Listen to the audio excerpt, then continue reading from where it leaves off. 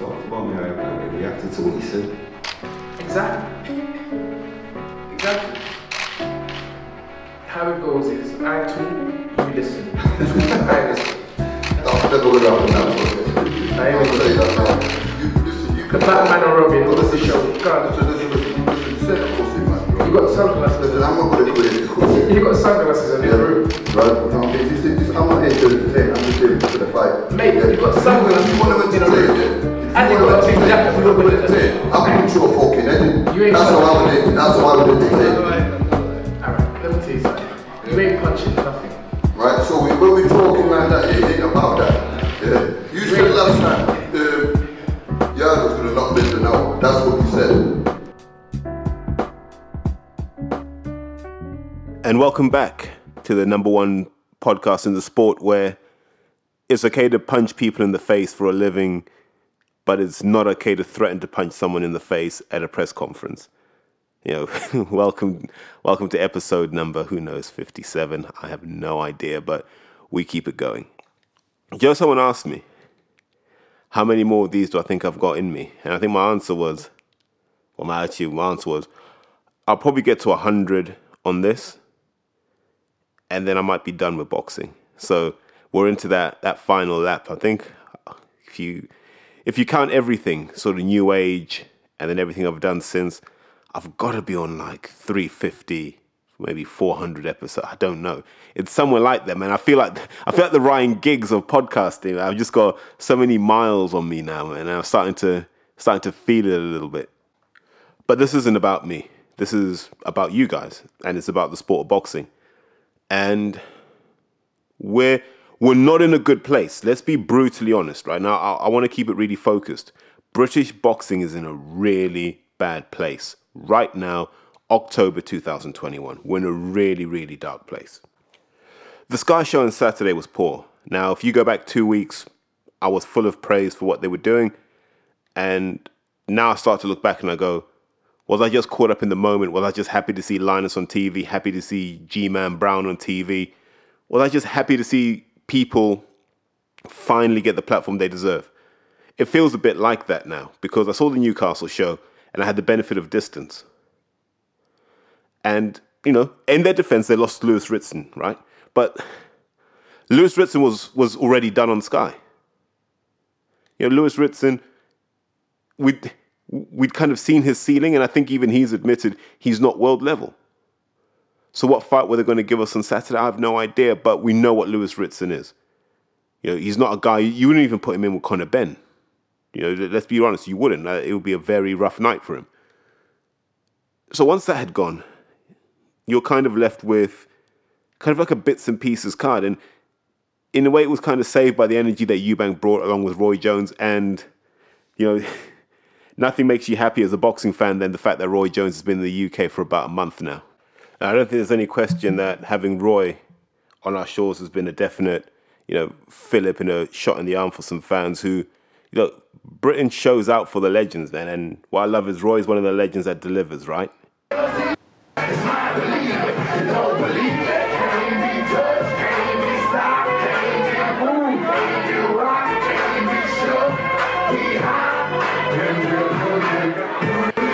What a man. I wonder if that tune is actually out on Spotify now. I think that's due for a rerun. It's a hell of a song now. You know, maybe in the mid-90s it was sort of crowded out by what people call real hip-hop, but just higher quality hip-hop. And I think in this era now, man, Roy might make a few quid off that, pay off those tax debts. But what class act Roy's been in his time here, and I think Eubank has been a really good ambassador for the Sky brand as well. I think they're glad they finally got him. From what I understand, they've always wanted Eubank on Sky. The problem was always Hearn. Like the Eubanks didn't want to deal with Hearn. Now Hearn's out the way. Sky have one of the men they want. And if they can get Joshua as well, they've done what they set out to do. But let's zero in on this Newcastle show because it wasn't good. Like, it just wasn't good. The young lady, April Hunter, you know, lost on a like home show, I mean, that's your coming out party, really. And you lose. And I don't know how good she was, but from the noise that people were making about April Hunter, you'd have thought that this was the next best thing since sliced bread. And then I looked at it and I said, hold on. Are we now in the era of manufactured prospects? Where like 17 tweets about someone and now suddenly they're a real prospect, having done nothing in the ring that is noteworthy. You know, people aren't having to prove themselves in a boxing ring anymore. It's all being done via social media. And if you've got a bit of a buzz, people will watch you. Now, the real problem is boxing is one of those where the proof of the pudding is 100% in the eating. So if you're not really built for that fighting life, and if you don't know how to grit out a win, if you don't know how to really bring out that warrior in you, there's no way back. And from what I saw on Saturday, don't bring April Hunter back. Definitely not as an A-side, because that wasn't good enough. I'm not saying anything against it. I just don't think that was good enough. And there are a lot of these kind of manufactured prospects. And it looks like a few of them might be on Boxer. You know, the big heavyweight, Steve Robinson, great lad, good story, fantastic, looks like Drago. Like, there's nothing to fault. Like, when that eye test, that pre-fight eye test, you look at him and you go, there's money in the kid. But I can name 4 guys that beat that guy easily in the amateurs, and they haven't even turned pro yet. And when they turn pro, they'll do the same to him. So it's hard to talk about this guy fighting for this or fighting for that when there are guys in his peer group better than him. But we don't talk about that because Sky are trying to sell you something. But like I said, these are manufactured prospects. These promoters are just trying to make their money. It's essentially a grift. Let's not mess around. That's what these guys are doing. The only people on that card that were worth taking note of were Eubank Jr., Savannah Marshall, and Hughie Fury. Everything else on there was just filler, right? It was just going nowhere, doing nothing, filler. So if we look at the name brand fighters, Eubank Jr., through the motions, we just want to see him in big fights. I think he's better than people give him credit for. You know, you saw a different version of Eubank on Saturday, and I thought, okay, I can see the progression here. But we love savage Eubank. We love posturing Eubank. That's where he makes his money. Now, whether you can do that against guys like Golovkin and Jamal Charlo, no idea. Would love to find out, though. But I'm a big Eubank fan, so I'm always going to be biased in that sense, and people know that. I think he's got upside, but we need to see him in the meaningful fights. I don't care too much about the Liam Williams fight, to be honest with you, because Liam Williams is still most famous for beating Mark Heffron, but Denzel Bentley beat Mark Heffron. So, you take that with a pinch of salt. In terms of Hughie, I'll always be a Hughie Fury fan because there's something that's quite old school about the way he boxes, and I quite enjoy that. And there's a bit more spite in what he's doing now. And maybe now we're starting to see the peak Hughie Fury. I hope so, because we've been on this journey with him for a long time, and he's flattered to deceive for a long time. But now you look at him and you go, I like the look of him. He looks like a solid man. He looks like a guy who you wouldn't want to mess with. Now he's got that receding hairline now, which shows maturity. So, Christian Hammer's a good win. It's a good name. It shows the level he's at. You could see Hughie fighting a final eliminator for a world title. Now, would he win that? I don't know. But he's in that company. So now is the time he's got to start calling out people like Hrgovic and Yoka, and all those other guys, Efiek Jagba, Frank Sanchez. Now it's time for Hughie to call those guys out and say, you're my generation age-wise. Let's get it on. That's what I'm waiting for him to do. And I'm hearing that he's going to fight Derek Chisora next. And I'm like, what's that going to tell us? What's that really going to tell us? Not much. So let's try and move beyond that. Like, let's give Hughie career-defining fights where he can show he's one of the best, if not the best, of his generation. Because he's in that discussion. And he's done all the hard work to get to that point, and he deserves it now. And then Savannah Marshall. What a dominant performance, by the way. And I don't think we appreciate how dominant Savannah Marshall is. I don't think we appreciate how hard she hits. And I don't think we appreciate how dangerous she is when she lets the inner savage out. The reason I feel sorry for her, and this is why I really, really feel for her, there's only one fight that she can have that the fans care about. Just one fight, one woman, and that's all we care about, right? If she doesn't fight Clarissa Shields, everything else is just shadow boxing to us. It's just shadow boxing. We want to see her fight Clarissa Shields, and we want to find out who's top of this boxing tree once and for all. You know, I think Savannah can do it. I genuinely think Savannah can do it for any number of reasons, but mainly because she's got that kind of Tommy Hearns leverage when she hits people now, which means she can attack from further out. So does Clarissa Shields want to be walking through that kind of fire to let her shots go? I don't know, but it'll be a hardest test. I don't know who wins that fight. I'd lean towards Clarissa based on experience, but in terms of the raw materials, man, Savannah Marshall's hard to mess with. But one of the things I want to come back on in terms of the Newcastle show is it felt like the dark old days. It felt like the dark days of 2008 to 2010 when it was dingy venues, dingy production, second-rate everything. And that's not saying the fighters were second-rate, but everything around them was second-rate. So these are the days of watching guys like Prince Aaron in the early days of Matty Askins, Shane McPhilbin, Gavin Reese, and you're watching all of these sorts of guys coming through, and they're not bad fighters, by the way, but they were just in that era where there were no stars. David Haye was kind of the only name that people could relate to at that level. You're in that sort of post-Calzaghe world. Froch is kind of somewhere, but Froch wasn't who he became under Eddie Hearn. So you're just in this malaise, and there were too many promoters. There was Hennessy, there was Hatton, there was Hobson, there was Hearn. That's a lot of H's, by the way. There was Frank, and there was, Oliver Harrison was putting on shows. Everyone was putting on shows, and the talent was diluted. That's why the product was terrible. And it feels like we're back there again. And we need to get to a point where the talent's concentrated. People can complain all they want, but you get better fights when the talent's concentrated. And we've gone back to those dark old days of like Haye Harrison and those sorts of fights where fans just switched off. After Audley Harrison versus David Haye, the fans actually just switched off of boxing because that's when they said this sport's a joke. Hey man, if you think back to those dark days of Haye Harrison, and you've got, who have you got in there? Heffron on the card? Nav Mansouri on the card?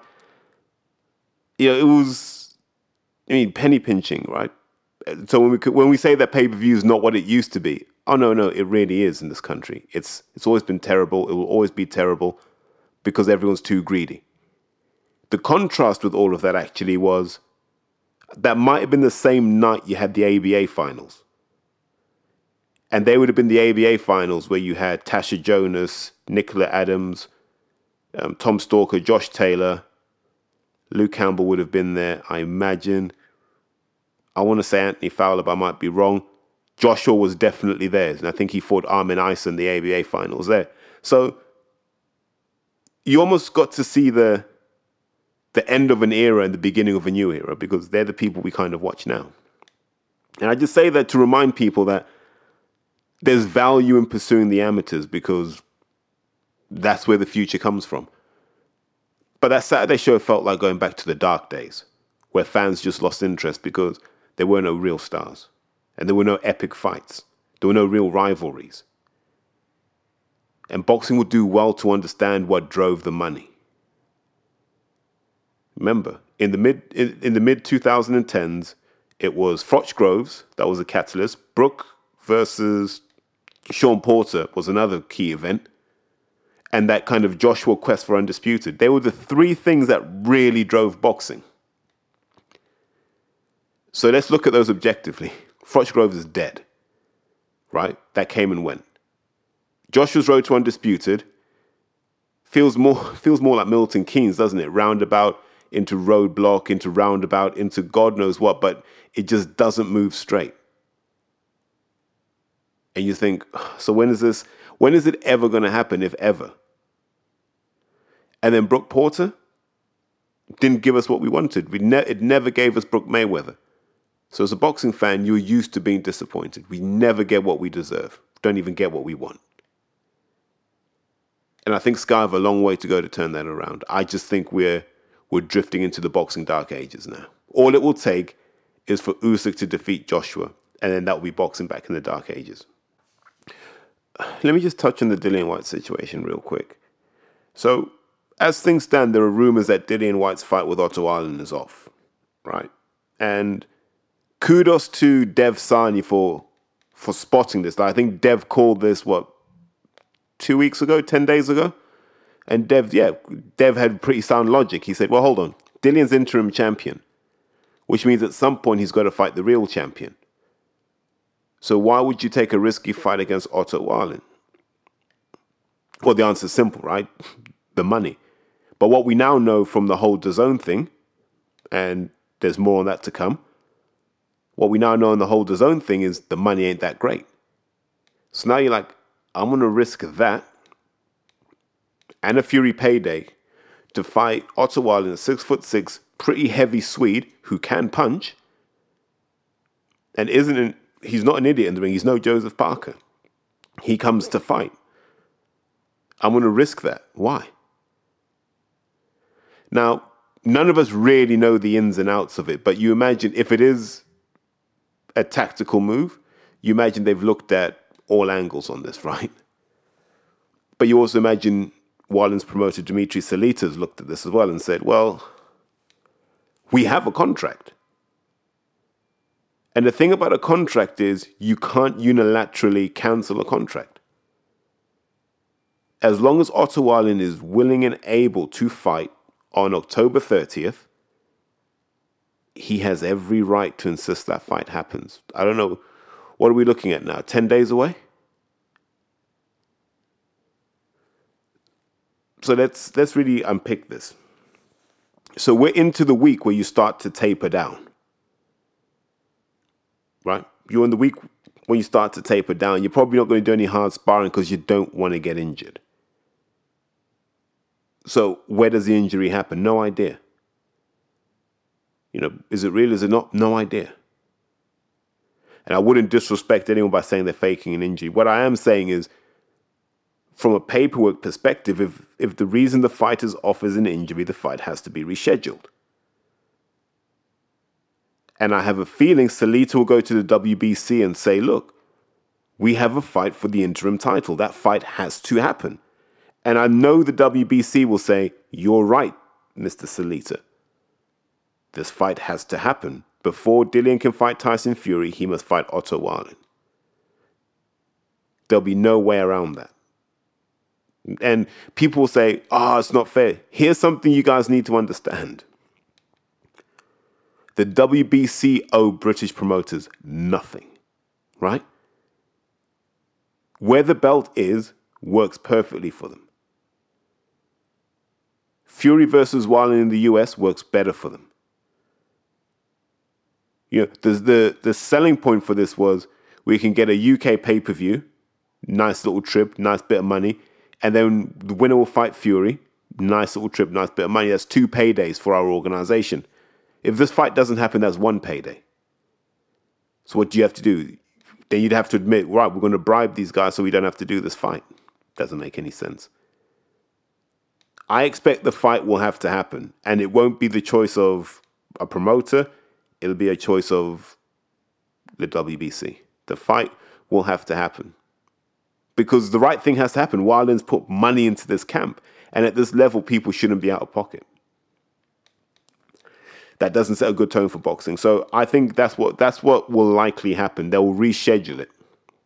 And it may be for early in the new year. And that makes sense because what it will mean is whoever goes into it will be fresher. I think my understanding is Fury will probably take between now and the end of the year off. And then he'll start training with a view to fighting maybe May time. So if you're Dillian, what do you want to do? Maybe fight in January, have a month down, then start training again February, March time all the way to the fight. Why not?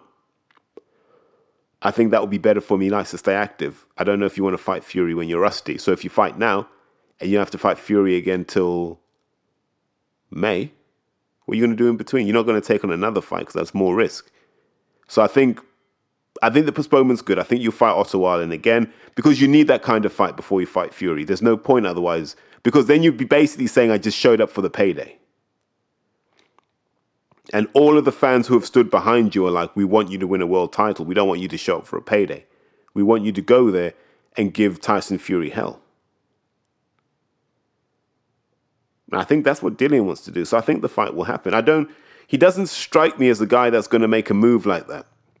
Because he's not, sounds cruel to say, but he's not Joshua. He's a fighting man. He will, I think he'll do the fight. I have faith in him. Because that's almost like Dillian's the last shred of credibility British boxing has right now. Dillian and Derek Chisora are the last two credible people we have in this sport in terms of fight anyone, anywhere, anytime. If that doesn't happen in this case, that's one of our pillars gone. So let's hope that the fight actually ends up happening. Can I just touch on the GB squad quickly? So they've selected a squad, the male squad for the World Championships. I don't know if anyone has seen it. If you have, you'll be like me going, the cupboard's really, really bare. Now, when I look at the list of people on there, am I excited by anyone? Not really, being honest. Haris Akbar, yeah, I like Haris Akbar. Been a fan of Haris Akbar. I think I saw him training in Bradford about 5 years ago. I never know if he's part of the Akbar's family that have all the restaurants in Leeds and Bradford, but really good food in there, by the way. And if he is, then, man, he's bankrolled for life. He's all right. He'll definitely find a pro gig somewhere because that's a machine to have behind you. But it goes to show that the standard's been declining steadily. I know people say, we won our highest medal haul. Yeah. But if you really look at it, who's the standout name of that 2020 vintage? Ben Whittaker? Lauren Price, for sure, yeah. But outside of that, you're not blown away by anyone. In this 2021 World Championship squad, you're not blown away by anyone. And that's not to say they're not good. It's just to say we haven't been developing the talent like we used to. In the old days, there'd be at least 3 names you could put in every weight class and say, any of these guys could go there and do a good job. We don't have that anymore. And that's down to a number of things. It's the kids aren't walking through the doors. We don't have trainers who are good enough anymore. A lot of the old guys are either retiring. So Lewis Pettit's old man at Nemesis, he stopped. We've lost Tony Burns. Steve Heiser's getting on a bit now. Obviously, 10 years ago, we lost Mick Carney. So some of these old school heads. I mean, you still got Sid Khan over at Earlsfield, who's still, trying to churn out the champions. You got Mickey Delaney over at Dale Youth, but, that's not forever. And we're not getting the next generation of guys coming through. If you look at a lot of trainers now, and this is the thing that distresses me. I can watch a trainer do something on the pads, and I can tell you which internet video he took that from. I can tell you who he took it from. I can tell you when, how, why. And here's the thing. The guy doing it over here doesn't understand why he's doing it. He's just copying something. So he doesn't know what good looks like. So a lot of these kids, as I said earlier, look good on social media in little 15-second clips. Come fight night, they can't move their feet. Come fight night, they can't position themselves. Come fight night, they can't fight off the ropes. They can't do the basics. They can't manage the pace. They can't manage the intensity. They can't do anything you need to do to be successful in the ring. But they can do 100 hit combinations on the pads, which is always good, right? And that's what I mean when I say the standard of coaching is not there anymore, because the guys who knew what they were doing have just stepped away. They don't like it anymore. And you've had essentially personal trainers popping up from, I don't know, man, Surrey, Hertfordshire, and now they're the guys making a career out of this. Good luck to them, but for me, it doesn't float my boat. So I'm not really excited by these world championships. But generally after an Olympics, amateur boxing is quite flat. And then it's the year after that and subsequent years where it will get interesting. So 2022, 2023, we should see the standard pick up. But now's a good time to switch over to the other side of the fence. And let's talk Eddie for a sec. Because if you go back, Eddie was never really high on Mikey Garcia. In the pre-DAZN days, never really high. No one really was. Like, he Off that uppercut on Zlaticanin, is that how you say it? I think it is. He built this profile as kind of like this master boxer, because what happened? The internet analysts all started doing the videos, like why Mikey Garcia is the master of efficiency and he does this and he does that. And people really bought into this and thought this guy could move up the weights and do this wherever he wanted from 135 to 147. You know, he could win belts. Maybe. But the Errol Spence fight showed when it came down to it, there was no dog in Mikey Garcia. Because it's not even like he went out on his, I don't want to say on his shield because I think that's hackneyed now, but he didn't even try and make a fight of it. And really, okay, Spencer's got size and strength, but he shouldn't have ring IQ over you. Do you know what I mean? Like, that's the whole thing people were raving about with Mikey Garcia was that ring IQ. So after the Spence fight, I think we kind of all knew he was a bit of a bust. Even Eddie knew he was a bit of a bust. But he was a name in the hardcore circles, and he's a name in the Latin American community. So Hearn takes a chance on him. Starts building him up. Maybe this is my foothold in the United States. Puts him in against Sandor Martin, who you'd expect him to beat. Like, Sandor Martin is not amazing, but he's not terrible either. People know my views on the Spanish boxers. I think they're masters in, you know, various forms of cultivating nuts, berries, and maybe squeezing some juices. Who knows? But I just realized I didn't do my proper intro. So just going to remind you guys, man, this is the number one boxing. Fuck.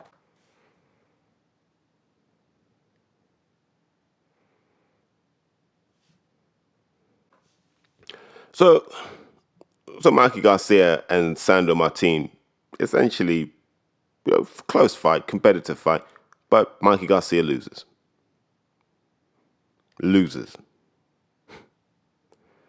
So all of that talk about Mikey Garcia, Josh Taylor, all of that talk about this, that, and the third, you can park Sandor Martin as a fight for Josh Taylor because it's not worth anyone's time. And so it comes back to this dilemma. You look at that Matchroom stable now, and it's threadbare. It's second rate. Like, there are a lot of good prospects on the way up, but geez, it's terrible. For the money that's been spent, remember this, right? Eddie was telling us they got all the money in the world to spend. So for the money they've spent, to not have a Broner, to not even have a Devin Haney anymore, to not have Sean Porter, to not have a Terence Crawford, all of these people we know would love the paydays. That lets you know that there's something really toxic about that DAZN situation. Now, from a boxing perspective, we know Eddie's on his last legs there, and he needs a home run. Right? It's as simple as that. He needs a home run. Joshua's hit the skids. Canelo doesn't really need him anymore because Canelo's getting that Espinoza money. So what's Eddie's role right now? Like, the biggest fight in female boxing is on Sky. Nothing else really outside of that, nothing else really matters. Eddie's not building anything. He had the card at Liverpool, which was good, but that's a transactional card. That's a card that just pleases British fans. It has no global appeal. And so you start to dig deep and you say, okay, let's really strip all of this out and go, what's the big game that's happening here? It's very easy for fans, you know, fans will say, yeah, well, DAZN will just buy BT Sport and that's problem solved. Yeah, DAZN will just go and buy BT Sport, problem solved. Not so simple. And I'll try and explain why with reference to some of the things I've heard from people involved in the strategic review. So what happened was BT said, we need a strategic review, right? There are things BT have to do. Number one, free up some cash flow, right? That's one of the key things. We need to get some cash flow somehow because there's some investment we have to make. It might be 5G, it might be whatever. What are our strategic options? And one of the ones they looked at was, do you need a sports business? What value does this add to the overall corporate proposition? If you took this away, would it harm your revenue? Not really. You know, BT Sport breaks even, maybe makes a little bit of money, which is good. in an overinflated rights market. That's really good. But it's not a rapid growth business. It's stable, it's mature. You've got the numbers you've got. So what do you do with that? You just keep it running? You can do, but that's draining cash flow. So they looked at strategic options. So one is you divest it, right? You carve it out of BT, set it up as its own company. And at that point, you can list it, you can sell it to another industry player, you can do whatever, but you carve it out. And that seems to be the most attractive option. Now, how you do that is completely up to you, right? So most people think, well, yeah, DAZN will just buy it. Now, you got to remember, the value of that company is the value of those rights. Now, I have no idea how much BT paid for the Premier League, the Champions League, and the rugby. But even if we say it's 500 mil a year, to get access to that, you have to buy out those contracts at their market value as a minimum, because BT are not a distressed seller. Do DAZN have the 800-900 million? Probably not. But what happens in this process is everyone gets to look at each other's books. So DAZN will get to look at BT's books. BT will get to look at DAZN's books. And here's the thing that no one has talked about. Why wouldn't BT just buy DAZN?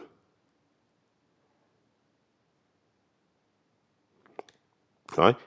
You buy DAZN, so you get that international expansion. You carve the company out, list it. It runs as a standalone business. I'm sure the sales will help pare down the debt, and you can do all of this, and it becomes its own concern. It gives BT the cash it needs. It gives DAZN some investment capital. No one's saying that's going to happen, but they're essentially the two options going forward, really, the most likely one. So option one, BT just sells to DAZN. It's cleaner, it's easier, money comes in. Two, you either merge or you take over DAZN and then list. BT still get money, but there's the hassle of having to manage the process. DAZN get the exit they've always wanted for their investors, hopefully at a good valuation, and the business gets to run and stand and fall on its own merits. Third option is you go elsewhere. So would Facebook want to buy? Would they want to run TV rights? Would Amazon want to buy? No idea. But these are all options on the table. That's why this process is taking so long, because BT are like, well, we're not forced to sell, number one. Number two, we have more money than you, DAZN. So be careful we don't buy you. And so there are all of these tensions. But what it means is, whatever happens, DAZN have to get cash. Right? They have to get the cash.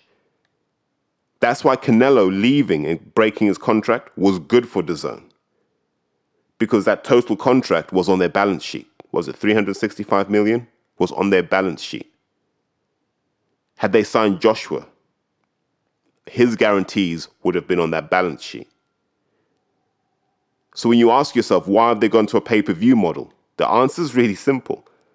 It takes the financial commitment for a Canelo or a Joshua off the balance sheet. It means you can actually sign people like Joshua, because I don't do guarantees anymore. You're just going to get what we make on the pay-per-view.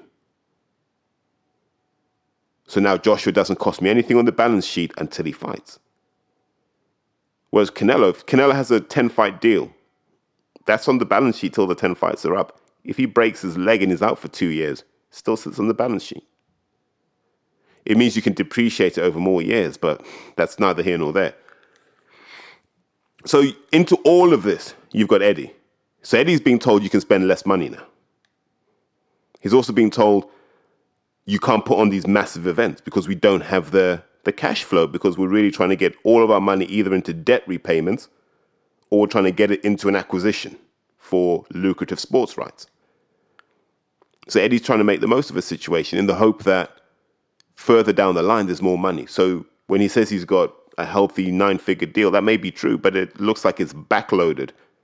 So probably 60% of the value comes at the end of the contract, as opposed to at the beginning, which is what they did before, and they basically burned all the money.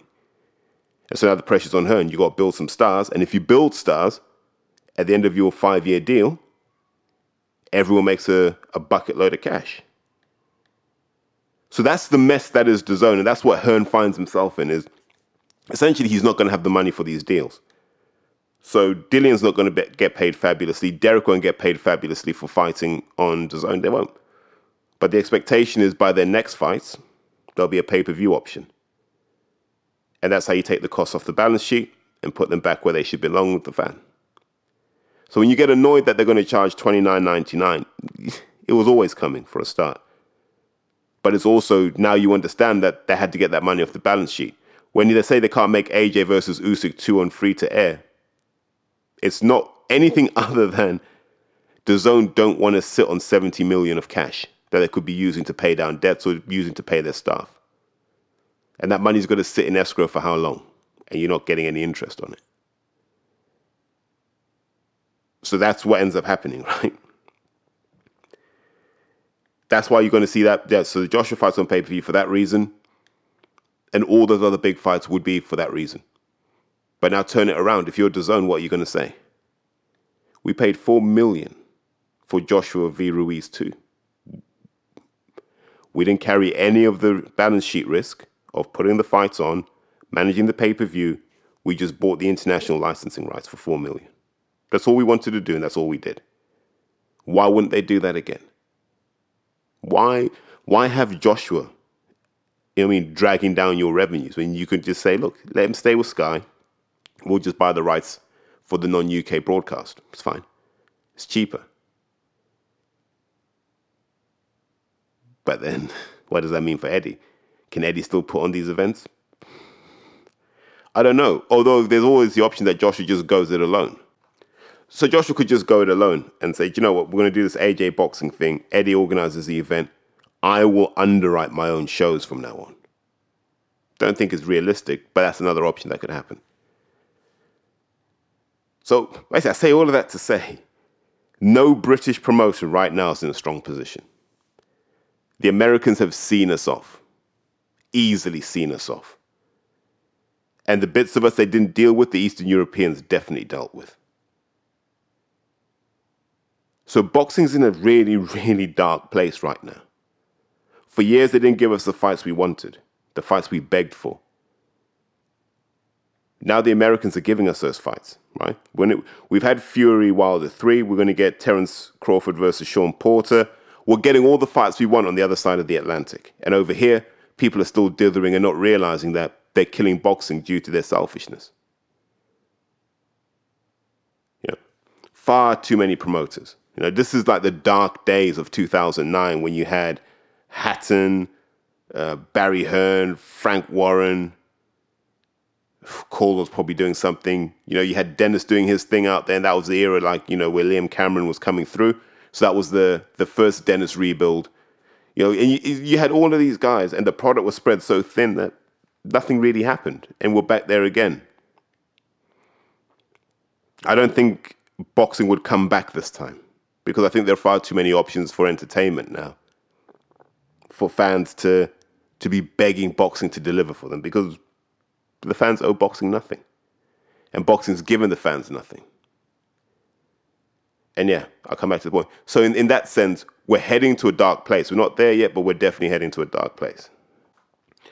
Now let's switch gears and talk about Anthony Joshua. So where are we on the Joshua tale? He loses to Usyk. In the post-fight press conference, it's clear that him and McCracken aren't on the same page. And I've been saying this for a while. Because we know how McCracken likes his guys to box. Right? Really basic. Yeah, basic, solid fundamentals. Be fit, be strong. McCracken's not going to give you anything. There's going to be no slipping, no rolling, no catch and shoot, none of that. Yeah, you're going to grind them down with superior strength and fitness. That's McCracken 101. And the thing with Joshua is, that's what Joshua is. Yeah, he's a guy that grinds you down. He's not a guy like Wilder. Wilder will one-punch you. Yeah, remember, he dropped Fury in the 4th round after getting dropped himself.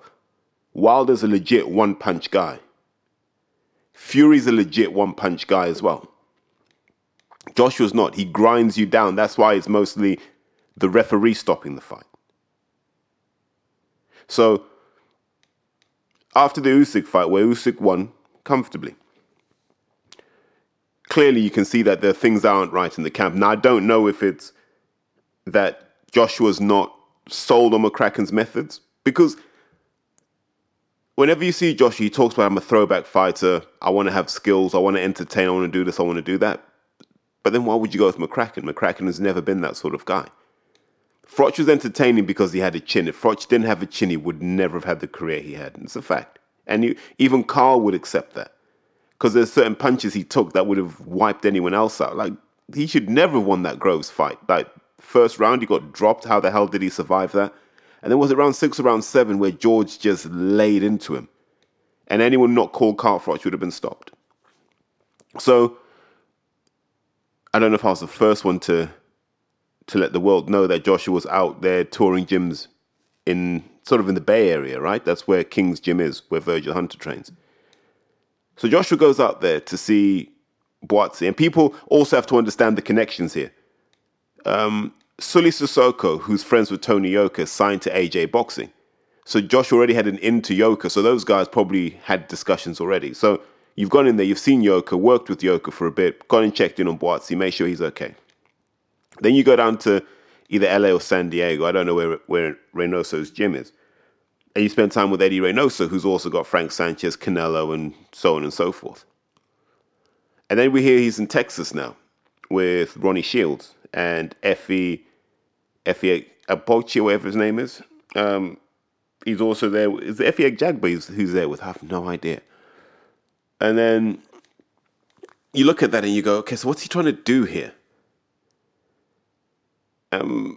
He sent a cryptic message out, trying to rediscover the inner dog in him and all this sort of stuff. And it all feels a bit desperate. I'm not saying this to take shots. I'm just breaking down what I know about getting a fighter who's been trained by someone else for a long period of time. You never get to give them everything you have because there's so much stuff that's immovable. So Joshua's chin isn't immovable. You're not going to fix that.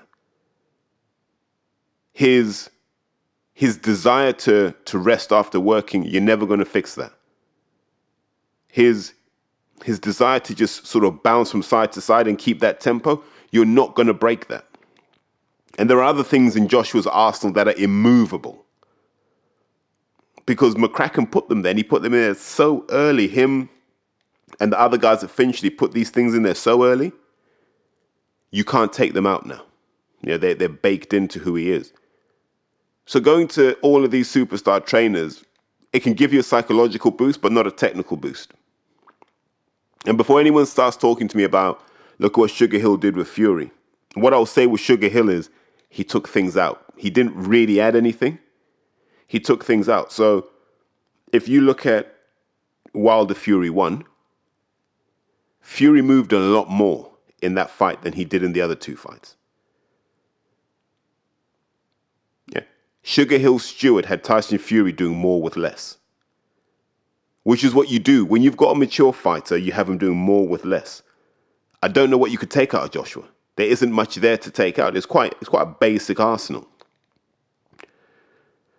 And it's not, it's not public, but every trainer and their dog has reached out to Joshua either directly or indirectly saying, I can help you.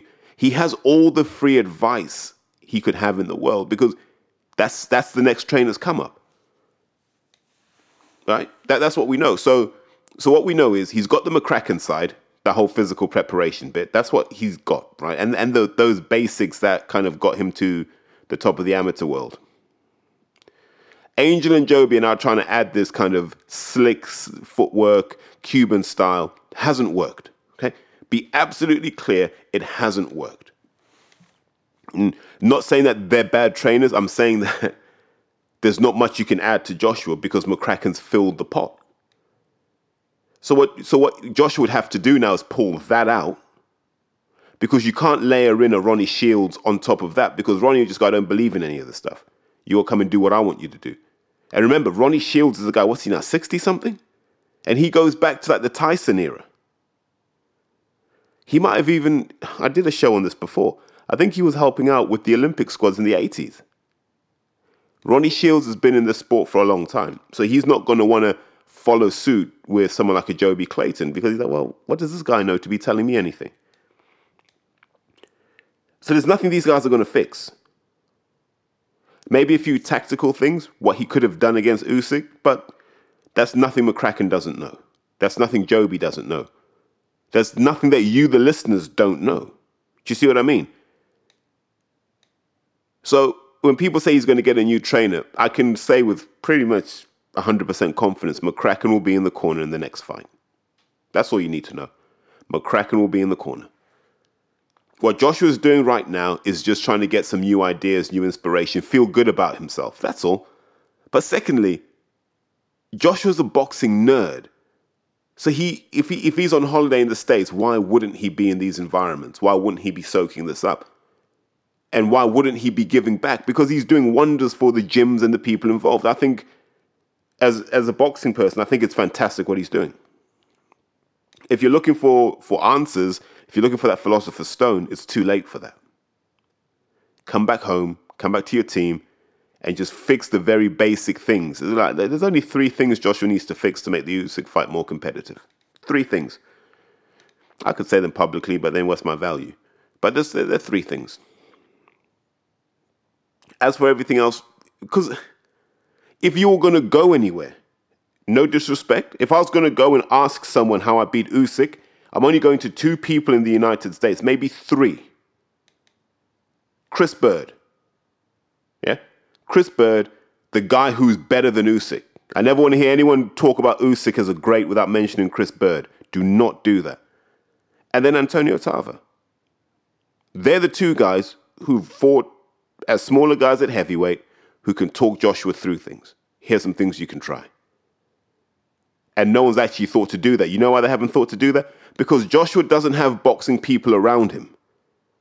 It's as simple as that. He doesn't have boxing people around him who would know that. Oh, we're going to America? Can we get Chris Bird? Fly Chris Bird from wherever he is to Los Angeles. Let me talk to Chris Bird. Let me talk to Antonio Tarver. Let me spend some time with Tarver. Let me soak in that knowledge. Let me understand what the southpaws are thinking against a guy my size. That's what he should be doing. Yeah. At this point, it's not about what Joshua can do. We know what he can do. It's not going to change. It's what does Joshua understand? What does he see coming back? He's not the most educated of boxers. This is a chance for him to do that. But he's got the wrong people. So it feels like a bit of a waste in that sense, but it's a massive boost for American boxing to have a guy like that in your gym. It's a big deal. So kudos to him for doing that because he doesn't have to do that. But I don't think those guys are going to fix him. And I don't, you sound like a hater when you say stuff like that, but I just don't want to be the guy that's there going, oh my God, he's going to change trainers. I don't think he will. There's no need to. He has a setup that works in terms of preparing him for a fight. He's just missing the education bit and a bit of common sense. But no, it's been good. And one of the things I think he posted earlier, loyalty's key. And then he had the video of him and Rob McCracken working. So he's letting us know that McCracken's not going anywhere. So yeah, let him enjoy his holiday. Let him come back. But if he's not talking to Chris Bird, he's not talking to Antonio Tarver, I don't know who he's talking to. God, you had Roy Jones here. Did he even speak to Roy when Roy was here? Don't know. But it's a lesson for young boxers. Always have boxing people around you. Because then you don't mess up. Number 1. Number 2, know yourself.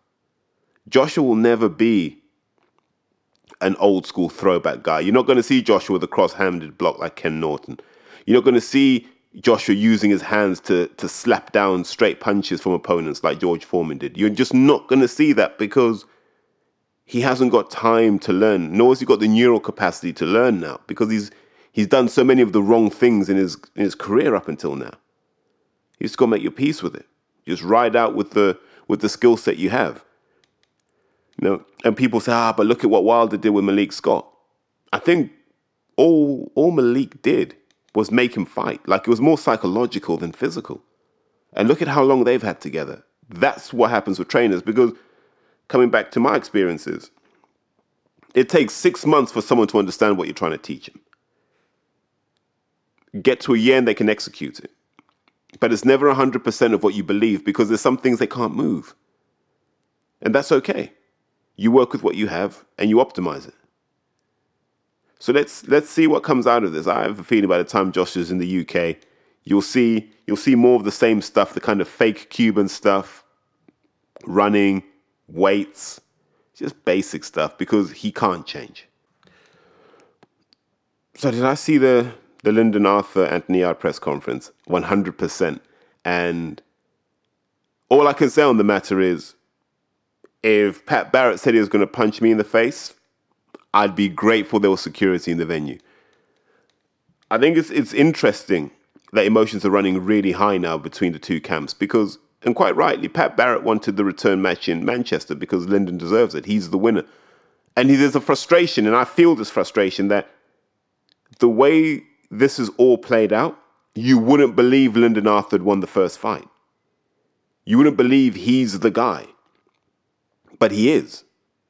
Lyndon Arthur is the guy that beat Anthony Yarde, and he hasn't been treated that way, which I think is unfair. And I don't think that's Anthony's fault. I think the reality is they saw Lyndon Arthur as a bump in the road, and Anthony Yarde is who's going to make Frank Warren money. Because deep down, I think they know. If Lyndon wins again, he's off somewhere else. And I would be too. I'd be straight on the Sky bandwagon because it's like, well, you guys don't love me. So Team Warren will want Anthony Yarde to win. And so you see where the tension comes from. Because deep down, I think if Tunde and Pat sat down and talked boxing, I think they'd get along. I think they probably do get along behind the scenes. But there's a lot of anger on the Pat Barrett, Lyndon Arthur side at the lack of respect they've received. And it's quite right. They haven't been respected from the start.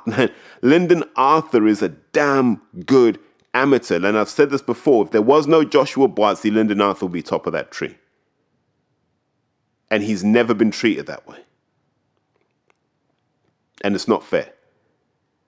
Pat Barrett, hell of a trainer. Look at everyone he's worked with and look at how they come out. Skillful.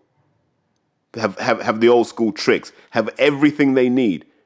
And people say, but Zelfa's not that good. We don't know what Zelfa's ceiling was. Maybe Zelfa's overachieved. Maybe Lyndon's massively overachieved. I don't know. What I do know is he's taken a guy in Lyndon Arthur, decorated amateur, ex-Team GB, and he's kept him undefeated. He beat Anthony Yarde.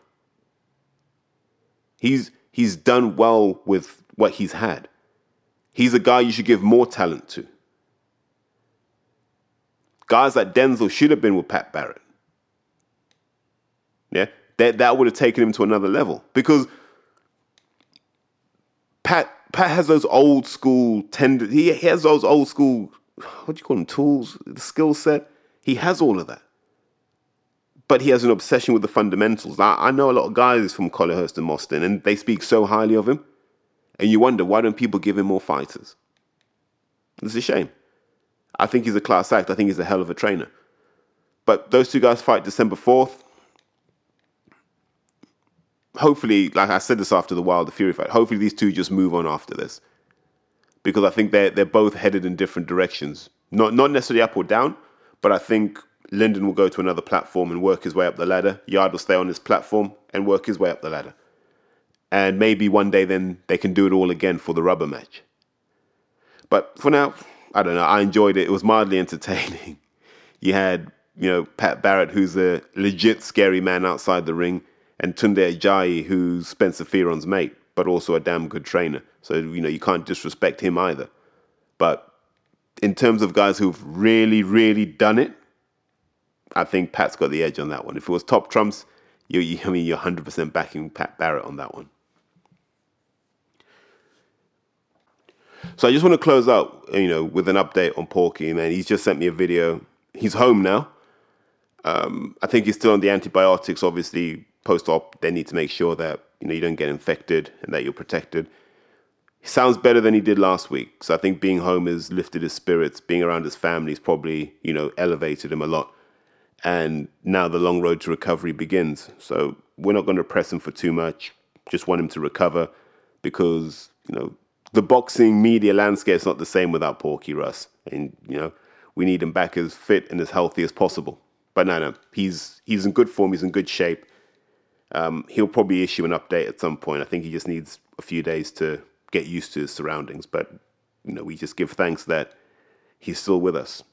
And so on that note, I'll say, you guys take care. Remember, if you enjoy the content, like it, share it, introduce a friend or someone who's slightly ignorant on boxing Twitter. Just introduce them to this and say, look, maybe you need to listen to a few more of these before you start ranting and raving. You have a good day, guys. Take care. Bye.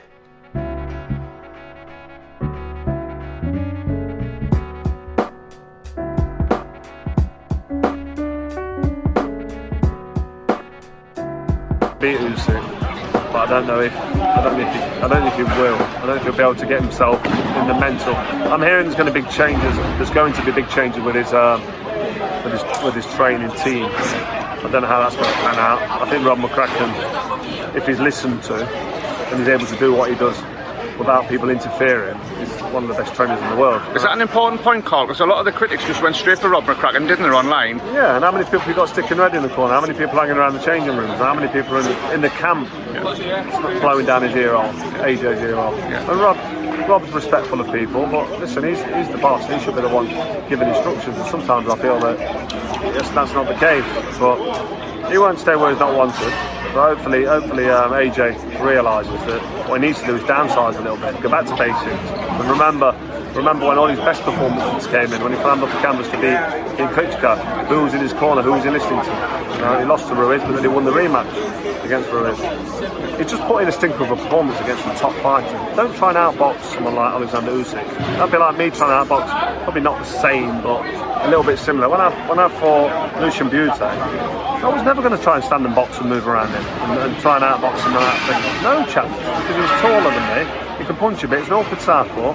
So I went at him, stuck it on him, backed him up, fucking smashed him to bits. Battered him instead, eh? That's how you do it. Yeah. Now, if you've got height and reach and weight advantage on somebody who's better than you, technically,